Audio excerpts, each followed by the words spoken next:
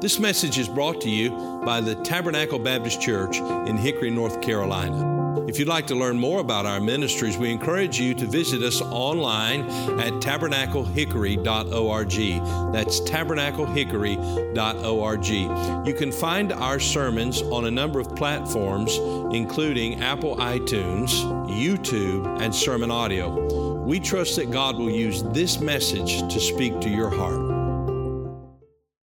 1 Corinthians chapter number 3, we're continuing our study of this epistle that the Apostle Paul penned under the inspiration of the Holy Spirit to the church at Corinth.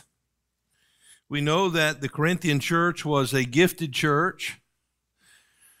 The Bible said they came behind in no gift. But we also understand that they were a carnal church. As we read through this entire book, we're going to find that the Apostle Paul is dealing with problems in the church. He begins in chapter 1 dealing with the problem of division and the fact that they were divided along the lines of personalities, following men, and they had allowed that division, that preference of their personality, that following that they had developed of men rather than God, to cause division in the church. We come to chapter 3, the Apostle Paul is still dealing with that theme. He's also dealt with the carnality of their minds and their thinking according to the thinking of the world. The Greek culture, which was dominant and prevalent in those days, was an intellectual culture, one that lifted high and magnified the philosophies of mankind and which scoffed at the gospel of Jesus Christ. It was into this city that the Apostle Paul came preaching the gospel, and many souls were saved through much opposition. Finally, a church was established, and the Apostle Paul spent 18 months at the church in Corinth. As far as we have a record, that was the longest stay that he made in his missionary journeys. After 18 months there, he left, and sometime after, we learned that Apollos, who is mentioned here in this letter, and will be mentioned again here in chapter 3, Apollos became the pastor of this church and preached there for a season. In spite of all of that, we come to chapter 3, the Apostle Paul expecting, of course, to discover that this church is growing and thriving. He is reproving them. And we come to chapter 3 and verse number 1, and we read these words, "And I, brethren, could not speak unto you as unto spiritual, but as unto carnal, even as unto babes in Christ. I have fed you with milk and not with meat, for hitherto ye were not able to bear it, neither yet now are ye able. For ye are yet carnal. For whereas there is among you envying and strife and divisions, are ye not yet carnal and walk as men? For while one saith, I am of Paul, and another, I am of Apollos, are ye not carnal? Who then is Paul, and who is Apollos, but ministers by whom ye believed, even as the Lord gave to every man? I have planted, Apollos watered, but God gave the increase. So then neither is he that planteth anything, neither he that watereth, but God that giveth the increase. Now he that planteth and he that watereth are one, and every man shall receive his own reward according to his own labor. For we are laborers together with God. Ye are God's husbandry, ye are God's building." Let's pray together. Father, we thank you for the privilege that is ours tonight to come together and to hear your word. I pray that you would help us to hear from you. I pray, Holy Spirit, that you would enable me and empower me to communicate the truth of your word. I pray, Lord Jesus, that you would give us understanding and clarity, that we would hear from you. And Lord, in this area that deals with the carnality of our own lives, may we receive this reproof from you. May we confess our sin, and may we be conformed to the image of your Son. We pray that you'll be magnified and glorified through this, we ask. In Jesus' name, amen. In verse number 3, we see Paul's statement concerning this church at Corinth. He says, "For ye are yet carnal." He goes on to say, "For whereas there is among you envying and strife and divisions, are ye not carnal?"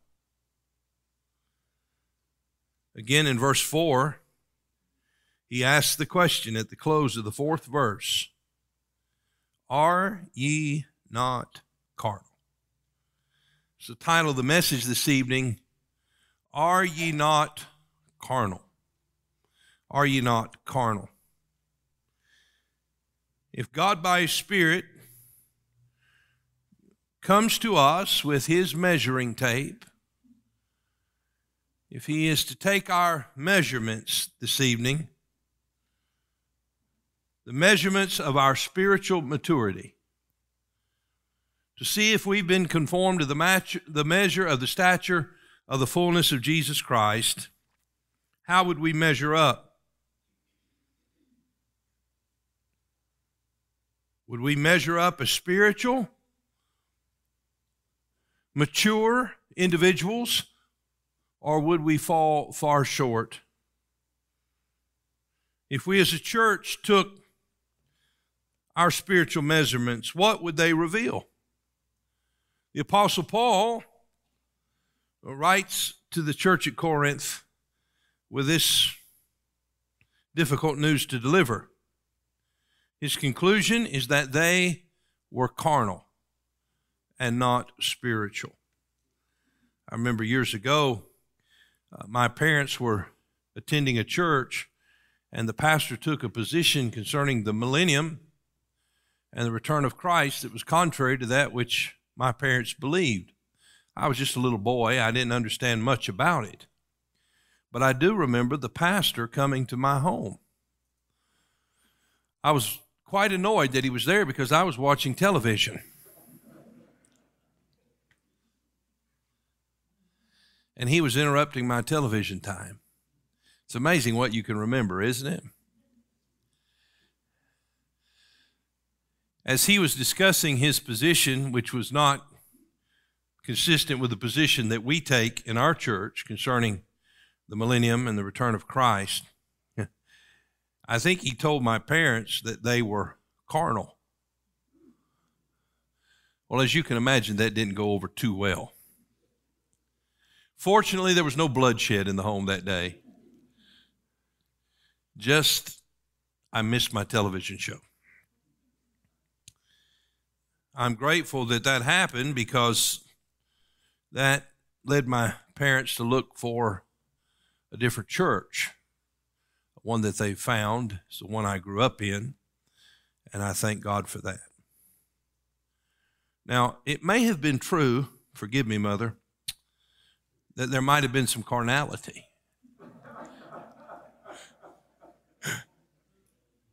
I said it may have been true. I'm trying to be humble here. It may have been true. But certainly when it came to that position, that was not a matter of spirituality or carnality. That was a frustrated preacher who wanted them to accept his position. The Apostle Paul is writing here under the inspiration of the Holy Spirit. He's writing to a group of believers that he had the pleasure and joy of serving as the midwife, to watch these newly born spiritual babes enter into the kingdom of heaven. And he was there to watch it happen. He nourished them. He loved them. For 18 months, he preached to them. He left them in the Lord's hands, who ultimately led Apollos to minister to them, and very capably he did so. But as the Apostle Paul received word concerning the condition of the church and the things that plagued them, their division, their pride, their intellectualism, their fornications and adulteries, the lack of charity among them, their covetousness as they coveted to have gifts so they might not necessarily magnify the Lord, but that they might magnify themselves. His conclusion here is that they were carnal. I'm sure that was very tough news for them to receive, but nevertheless, it was true. Now, we're going to note three things here this evening. Number one, we're going to see the condition of their carnality. The condition of their carnality. Then secondly, the cause of their carnality. And then finally, the cure for their carnality. We note, first of all, the condition of their carnality. We notice it in verses 1 and 2.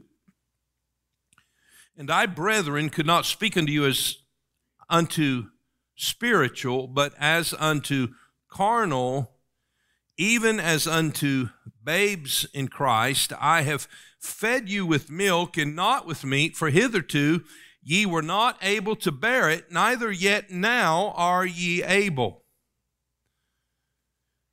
We notice that he begins by addressing them as brethren. If we did not have the benefit of that word, this is also how he begins chapter 2, addressing them as brethren. If we did not hear him address them that way, we might, as we read this letter, conclude that they were not truly born again, because their actions and their attitudes would betray the fact that they were brethren. You see, positionally, that's who they were. They were Paul's brothers and sisters in Christ. We see also, as he closes verse number 1, he refers to them as babes in Christ. Now, this was not a compliment, but nevertheless, it did settle their identity, that they were in Christ. These are believers. So positionally, they belonged to Christ. They were in Christ. Positionally, they were sanctified by the Spirit of God. The Spirit of God was dwelling in them. That was their position. But practically, that is not the way in which they were living. How were they living, Pastor? Well, we notice it in verse 1 again. And I, brethren, could not speak unto you as unto spiritual, but as unto carnal. I did not see that you were living as a spiritual person. Rather, I write to you because you are living as a carnal person. Though positionally you are in the Spirit is in you, practically, that is not how you're living your life. Practically, you're living your life in the same way that the men of this world live their lives. So Paul's evaluation of the Corinthian church led him to conclude that the church was not spiritual, but carnal. They were not spiritually mature. They were spiritual babies, infants. Therefore, they could not receive the meat of spiritual truth, only milk. And because of that, they were not growing. They were not able to digest the food that would require for them to grow. That food was choking them, and the milk was all that they could receive. It was an endless cycle. If you can't eat the food, you can't grow. And if you can't grow, you can't handle the food. When a baby's born, it begins on a diet of milk, and maybe formula. then perhaps graduating to baby food. Eventually, in our household, sometimes they graduate to Cheerios first, once those teeth start coming in.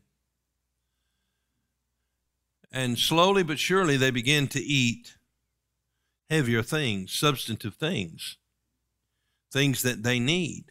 And God equips them as they grow to not only receive the food and to consume the food, but to digest the food. And as they digest it, they are built up in their bodies. The Apostle Paul says to these people, you are overgrown babies. Have you ever met a spiritual baby? You know, I thought about titling this message, Big Baptist Babies. I know a lot of them.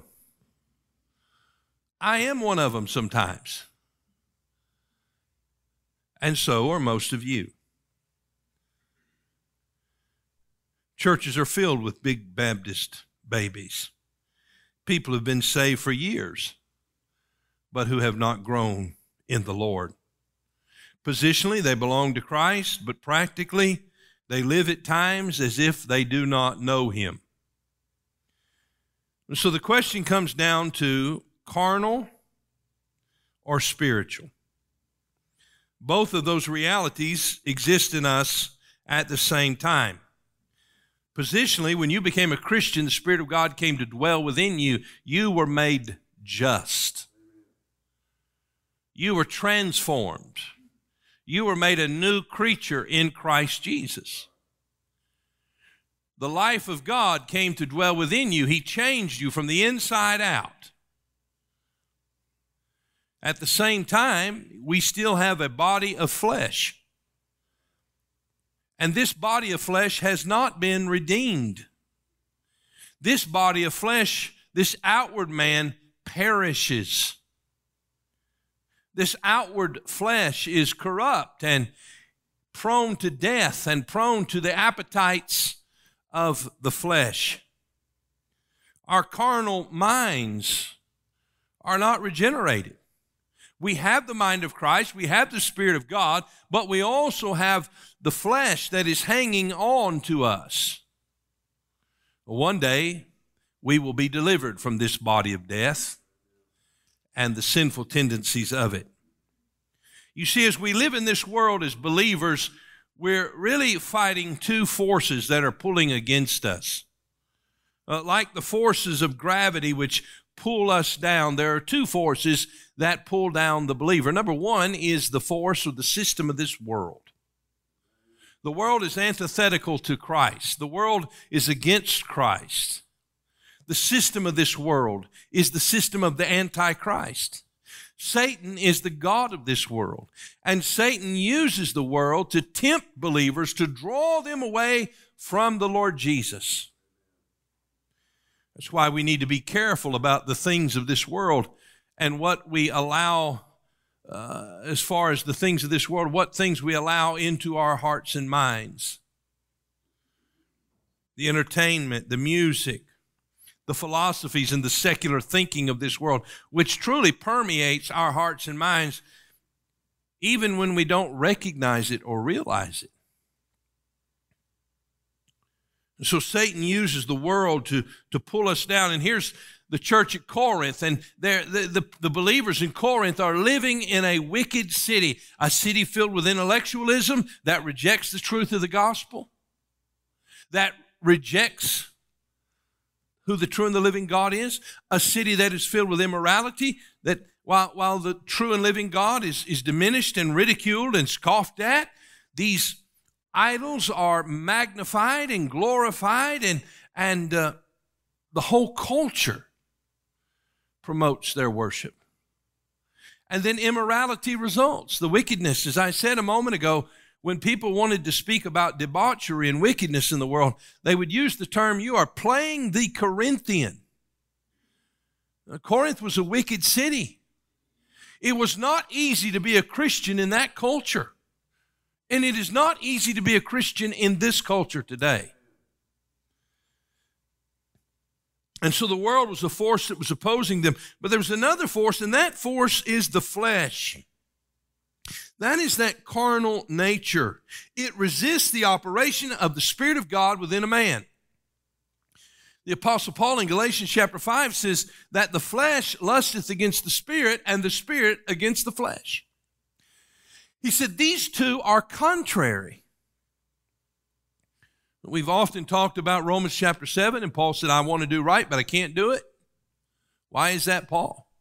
Because I have this body of flesh. I don't want to sin, but I find myself doing it. Why is that, Paul? Because I have this body of flesh. Then he said, who shall deliver me from this body of death? The answer came in Romans chapter 8. The Lord Jesus Christ has come to deliver me. Positionally, yes.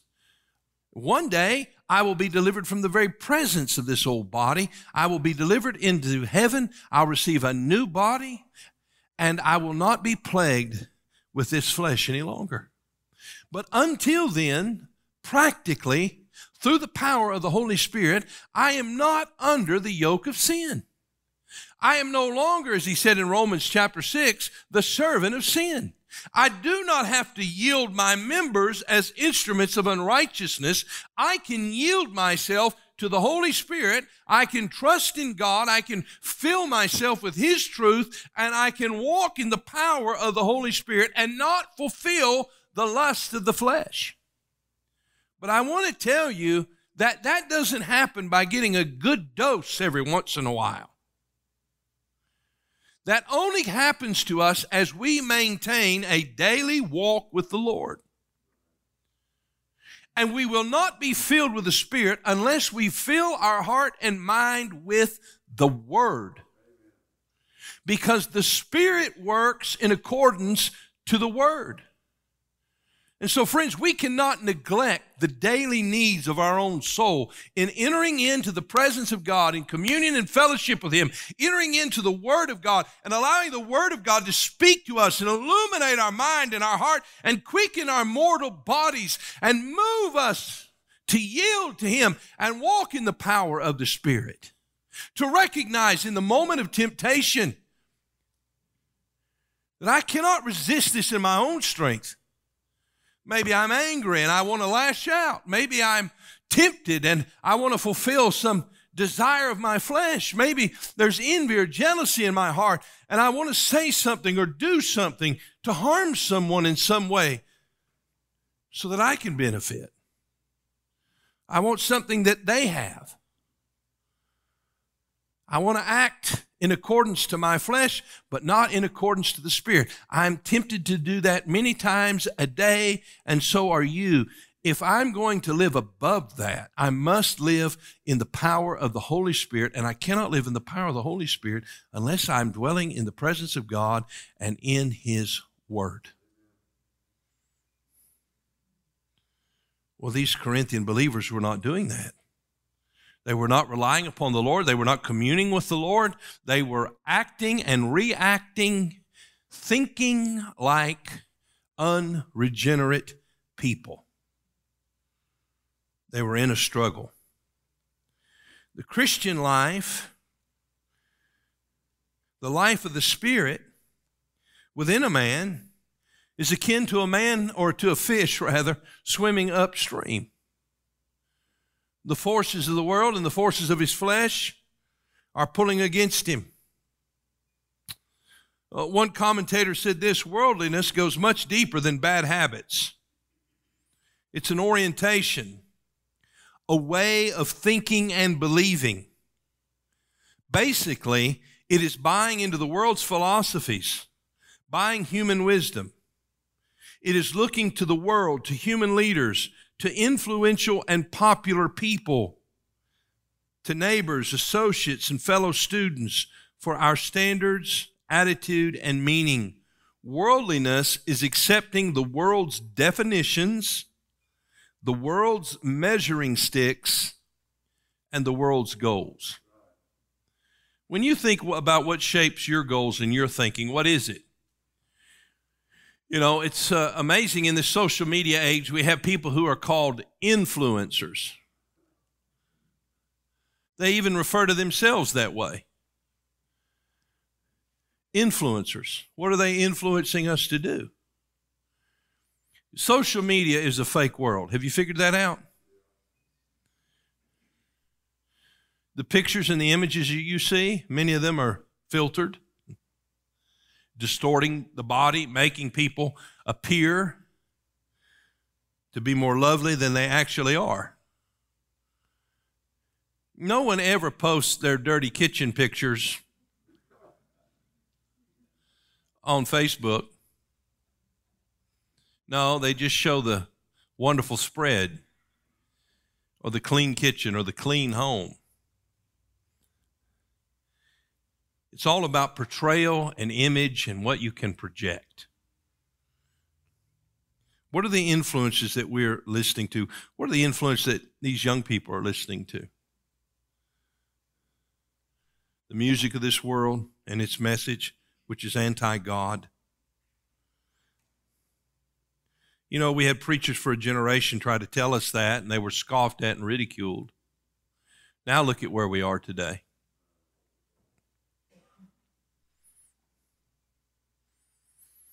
The thinking and philosophies of this world that tell us that our children need certain things to be successful, and while we pursue those things, we neglect the spiritual things, the meaningful things, and though they might find success in the world, we're setting them up for failure in their spiritual lives. This is the thinking of the world. It creeps into our minds. It affects us on a daily basis. In our decisions, what we're doing, we often think like the world thinks. And while our ultimate triumph over the world is certain, and our ultimate triumph over the flesh is certain, while we're on earth, we continue to struggle. And that's exactly what's happening here with the Corinthian believers. They are struggling. And Paul refers to them as carnal, literally men of the flesh. If we did not know better, we would not know that they were saved. Because the way they lived was as Solomon, who lived his life apart from God. Remember, Solomon had a great beginning, right? He prayed for wisdom and God gave it to him. But at some point, his wives turned his heart away from the Lord. He began to pursue the things of this world. In Ecclesiastes, he tells us he had all of the wives he could possibly want. He had all of the wealth he could possibly want. He had accomplished all the works that one could possibly seek to accomplish. He enjoyed all the mirth and all the pleasures of this world. And he said of his life, I hated it. I was miserable. I was unhappy. He lived his life as a man who did not know God, apart from God, under the sun without him. And there are a lot of people who've been saved, who have not walked in the Spirit, who do not seek to honor God and live for God, who do not depend upon Him moment by moment, who are falling victim to the snares of Satan that Paul wrote of in 2 Timothy chapter number 2. And they live their life as unregenerate people. They're not unregenerate people, but they live their lives in such a fashion. Now, ultimately, if they are saved people, we understand that they cannot continue in that path. If they belong to God, then God will continue to deal with them and He will chasten them. So we find here that these believers are struggling, and they have yielded not to the Spirit of God, but they have yielded to the flesh.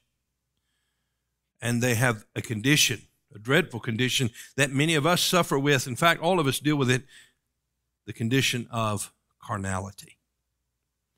Positionally, they were saved, the Spirit of God dwelling in them. Practically, they were carnal. We note, secondly, the cause of their carnality. What brought this on? What stunted their growth? You know, babies are cute, right? We got to see a lot of them today. They were all 3 and under. Imagine carrying your 18-year-old up here, or your 24-year-old, or your 30-year-old. This is what Paul is looking at. He's looking at people who should have been much further down the road. They should have been walking, but they're still crawling. They should have been eating meat and potatoes, but they're still taking the milk. You see, when you're carnal, you cannot handle a diet of God's word and truth. By the way, the church today, many within the church and many churches across the country are only interested in giving a diet of milk. It's hard to offend people with milk, but you'll only grow with meat. And may God help us to enter in. Now we see the cause of their carnality here in verse number 3. For ye are yet carnal, for whereas there is among you envying, that's one of the causes, and strife, that's another cause, and divisions, are ye not carnal, and walk as men? So he gives us an example of what he's talking about. He said, for while one saith, I am of Paul, and another saith, I am of Apollos, are ye not carnal? So here we go, back to the fact that they were divided over personalities. There were people in the church, and they said, Paul, he's our man. If he can't do it, nobody can. And the others were saying, 2 bits, 4 bits, 6 bits a dollar, all for Apollos, stand up and holler. They were divided by people, personalities. You know, Baptists are known for that. Independent Baptists are known for that, right? Being divided over people, over personalities. You know what Paul said about that? He said, that's not spiritual, that is carnal.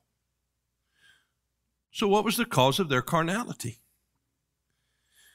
Well, number one, we see envy. Envy. They were filled with envy. This reflects an inner attitude. They were envious. They wanted what somebody else had. This was an attitude. It wasn't always apparent, although it would become apparent. But it was in their hearts. It was within them, boiling up in them. This attitude of jealousy. The Complete Word Study Bible, it defines this word envy in the reference, defines it this way. It is an attitude which causes the man to grieve. The man who is filled with it. Envy. It causes the man to grieve not because another has the good, but that he himself does not have it, and seeks to supply the deficiency in himself. Let me give you an example. You know that I cannot sing.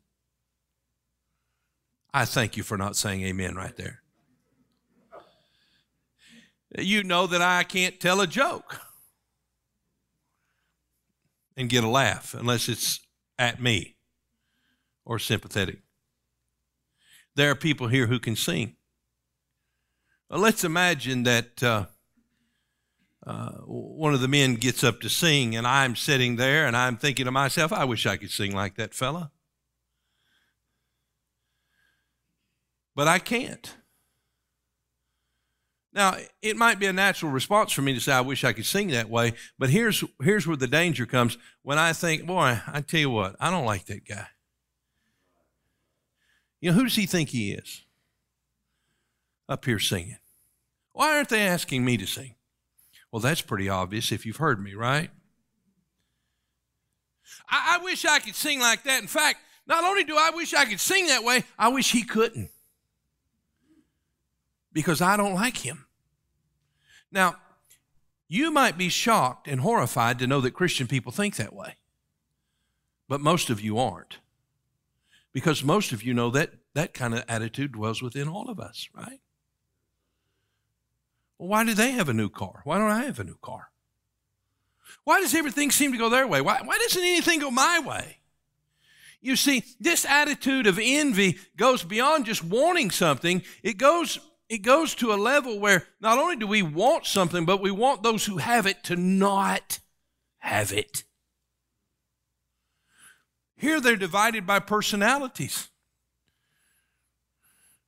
They wanted power. They wanted influence. They wanted their crowd to be the in crowd, the right crowd, the acceptable crowd. They may have used doctrine. They may have used biblical precepts to somehow justify their envy. But that's what they were filled with. And discerning people know it and recognize it when we see it. And Paul is calling them out for it. Envy. The internet is filled with it. The groups that debate online and attack each other, who portray themselves as spiritual, reveal their carnality by their endless attacks, by their language, by their tone, by their attitude, by their harsh words. Be careful who you follow. Envy.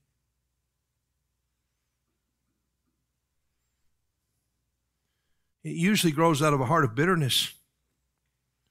Someone has something that you don't have. You think you deserve it. And so in order for you to have it, you put down those who you think do have it. That leads to an action. This attitude does. What's the action? Well, the action is defined for us here in verse 3. There's among you envying, and the next word is what? Strife. There's fighting. There's contention. Strife was the action that resulted from the attitude of envy. You see, we want something. We don't want them to have it. We want what they have. So in order to get it, we're going to fight with them. We're going to wrangle with them with our words. There's going to be contention. We're going to call them names, and we're going to trump up things and make accusations against them. We're going to say little comments on the side to innocent bystanders so as we can cause and cast doubt in the minds of people about that person and therefore magnify ourselves. That's strife. And that was happening in the church. Things were being said. Things were being done. You know what the Bible tells us in Proverbs chapter 13 and verse 10? It's a great reference and a great reminder for us all. Only by pride cometh contention. When there's argumentation and strife and fighting, there is at the root of it pride. And pride is sin. It's the original sin. So the cause of their carnality, envy and strife. And then this envy and strife leads to division. There were divisions in the church, dissension or separation. These are the things that stunt the believer's growth, that damage the unity of the Spirit in a church, and it ultimately hampers its effectiveness. A fighting, debating, striving church is not a healthy church. It's a carnal church. It's not a Spirit-filled church. It's a carnal church. It's not a mature church. It's a babyfied church, and that babyfied church will not be able to do the work that God has called them to do. And these three problems really are just merely a representative of the many symptoms that we fight with the flesh. Sinful desire is like cancer. It has many forms and affects many parts of the church in many ways, and all of them are destructive. Not just jealousy and envy. All types of things. And remember now, our flesh is susceptible to this. It dwells within us. It has the propensity at any moment, like the measles, to break out all over us, or like cancer that spreads to all of our vital organs. We must recognize this about ourselves, and we must learn to walk in the Spirit and keep the flesh in check. Well, then we come to the last thing, and that is the cure. We've seen the condition, and we've seen the cause, but now we find the cure. Look at it in verse 5. Who then is Paul and who is Apollos, but ministers by whom ye believed, even as the Lord gave to every man? So Paul asks here a question. What is he trying to do? He's trying to get them to think. He's trying to get them to think.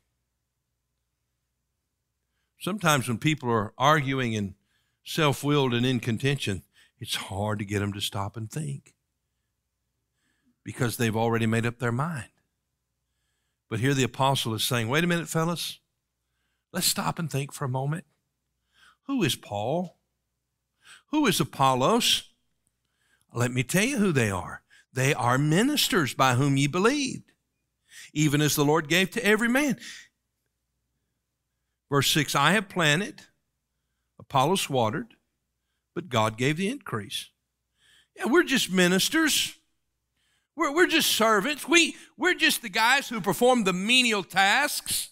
We're the waiters at the restaurant. We're the bus boys. We're just simply serving what God has provided. That's all we're doing.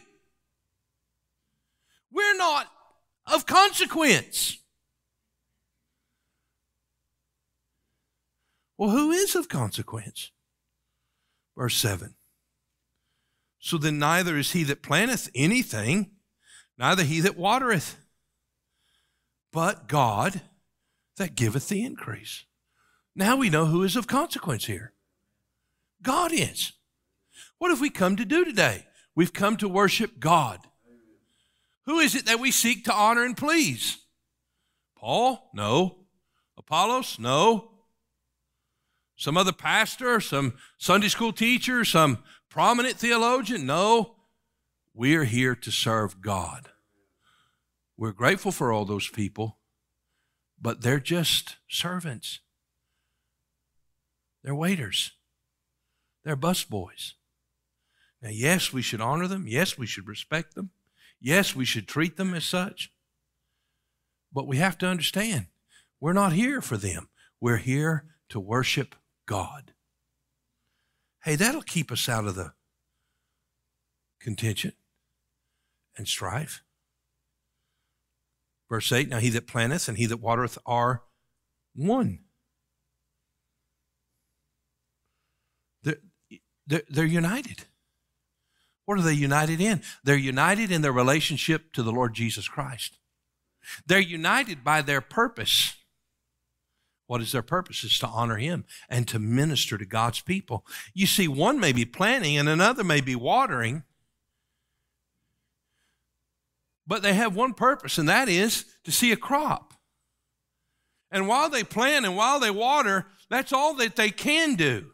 It is only through the supernatural power of God that that seed in the ground that is dead comes to life and brings forth fruit. Only God can do that.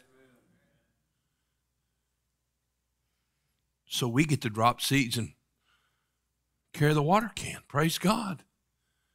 And you know what we get to see? A barren field spring up into life and beauty. That's what we get to see. And if we're not careful, we'll stand around and go, I planted that row. Oh, really, Mr. Big Shot? It was God who gave the increase. I watered that row over there. It was God who gave the increase. So be quiet and bow in awe to Him and understand that He's given you the greatest privilege you could ever have. Verse 9, for we are laborers together with God. You know what you and I get to do every day? We get to serve God together with Him. The Bible says in Mark chapter 16, the Lord working with them. We get to work alongside the Lord. What greater thing can you do but to work alongside Him? He is with us. We're just tagging along. He deserves all the glory, does He not? He gives the increase. Ye are God's husbandry. Ye are God's building. The cure for their carnality was just, hey, let's fix the way you think. Let's fix the way you think. This church does not depend on you and your ingenuity and your talent or anyone else and their ingenuity and their talent. This church is here as a supernatural act of the work of God. The churches that dot the landscape of North Carolina all across the country are not here because of the dynamic, powerful personalities. We buy into that, and let me tell you why we buy into that. We buy into that because our flesh thinks that way naturally. And the world tells us this. And we bring this thinking into the church. And it results in envy and contention and strife and division. And we see it. And I don't want to be a part of it. But sometimes I find myself being a part of it. And I have to recognize that. And I have to learn to say, Lord, wait a minute. Apollos is nobody. Paul is nobody. But you are worthy. And so may God help us. We do not want to be stunted babies, do we? We want to be mature people. So how do we grow? Well, I think we have to recognize, number one, that we are all carnal and prone to carnality. We have to identify we're in a struggle. And you don't win the struggle by doing what you've been doing.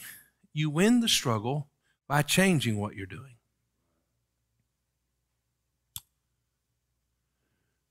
And then we have to identify what's causing it. Envy, strife, division, wrong thinking, lust, pride, all of these things. And we confess it to God, and we seek His forgiveness and His cleansing. And then we say, Lord, correct our thinking and help us to stay on track. There's a world outside of this church, a world of people who believe like we do, and a culture within the church and within churches. And while we are impacted somewhat by that, the truth of the matter is that our church answers directly to the Lord Jesus. So we don't have to get caught up in that, do we? No. We just need to get caught up in Him. So let's take out the measuring tape. Let's let the Spirit of God take out the measuring tape. Is there jealousy? Is there bitterness? Is there unforgiveness? Is there resentment in our hearts? If so, it's a sure sign that though we can walk, we're still carrying a pacifier and a blanket. And we need the Lord to work on us. We need to get rid of that stuff. And we need to allow God to give us the strength to take on the meat of the Word of God, not just the milk. Thank you for listening to this message from Tabernacle Baptist Church. We pray that God has used His Word to speak to your heart today. If you'd like to learn more about the ministries of Tabernacle Baptist Church, you can go to our website, tabernaclehickory.org. That is tabernaclehickory.org. There you'll find additional resources that we pray God will use to be a help to you. If the Lord should lead you to partner with us or make a donation online, you'll find a link provided on the website at tabernaclehickory.org. May God bless you, and thank you for listening.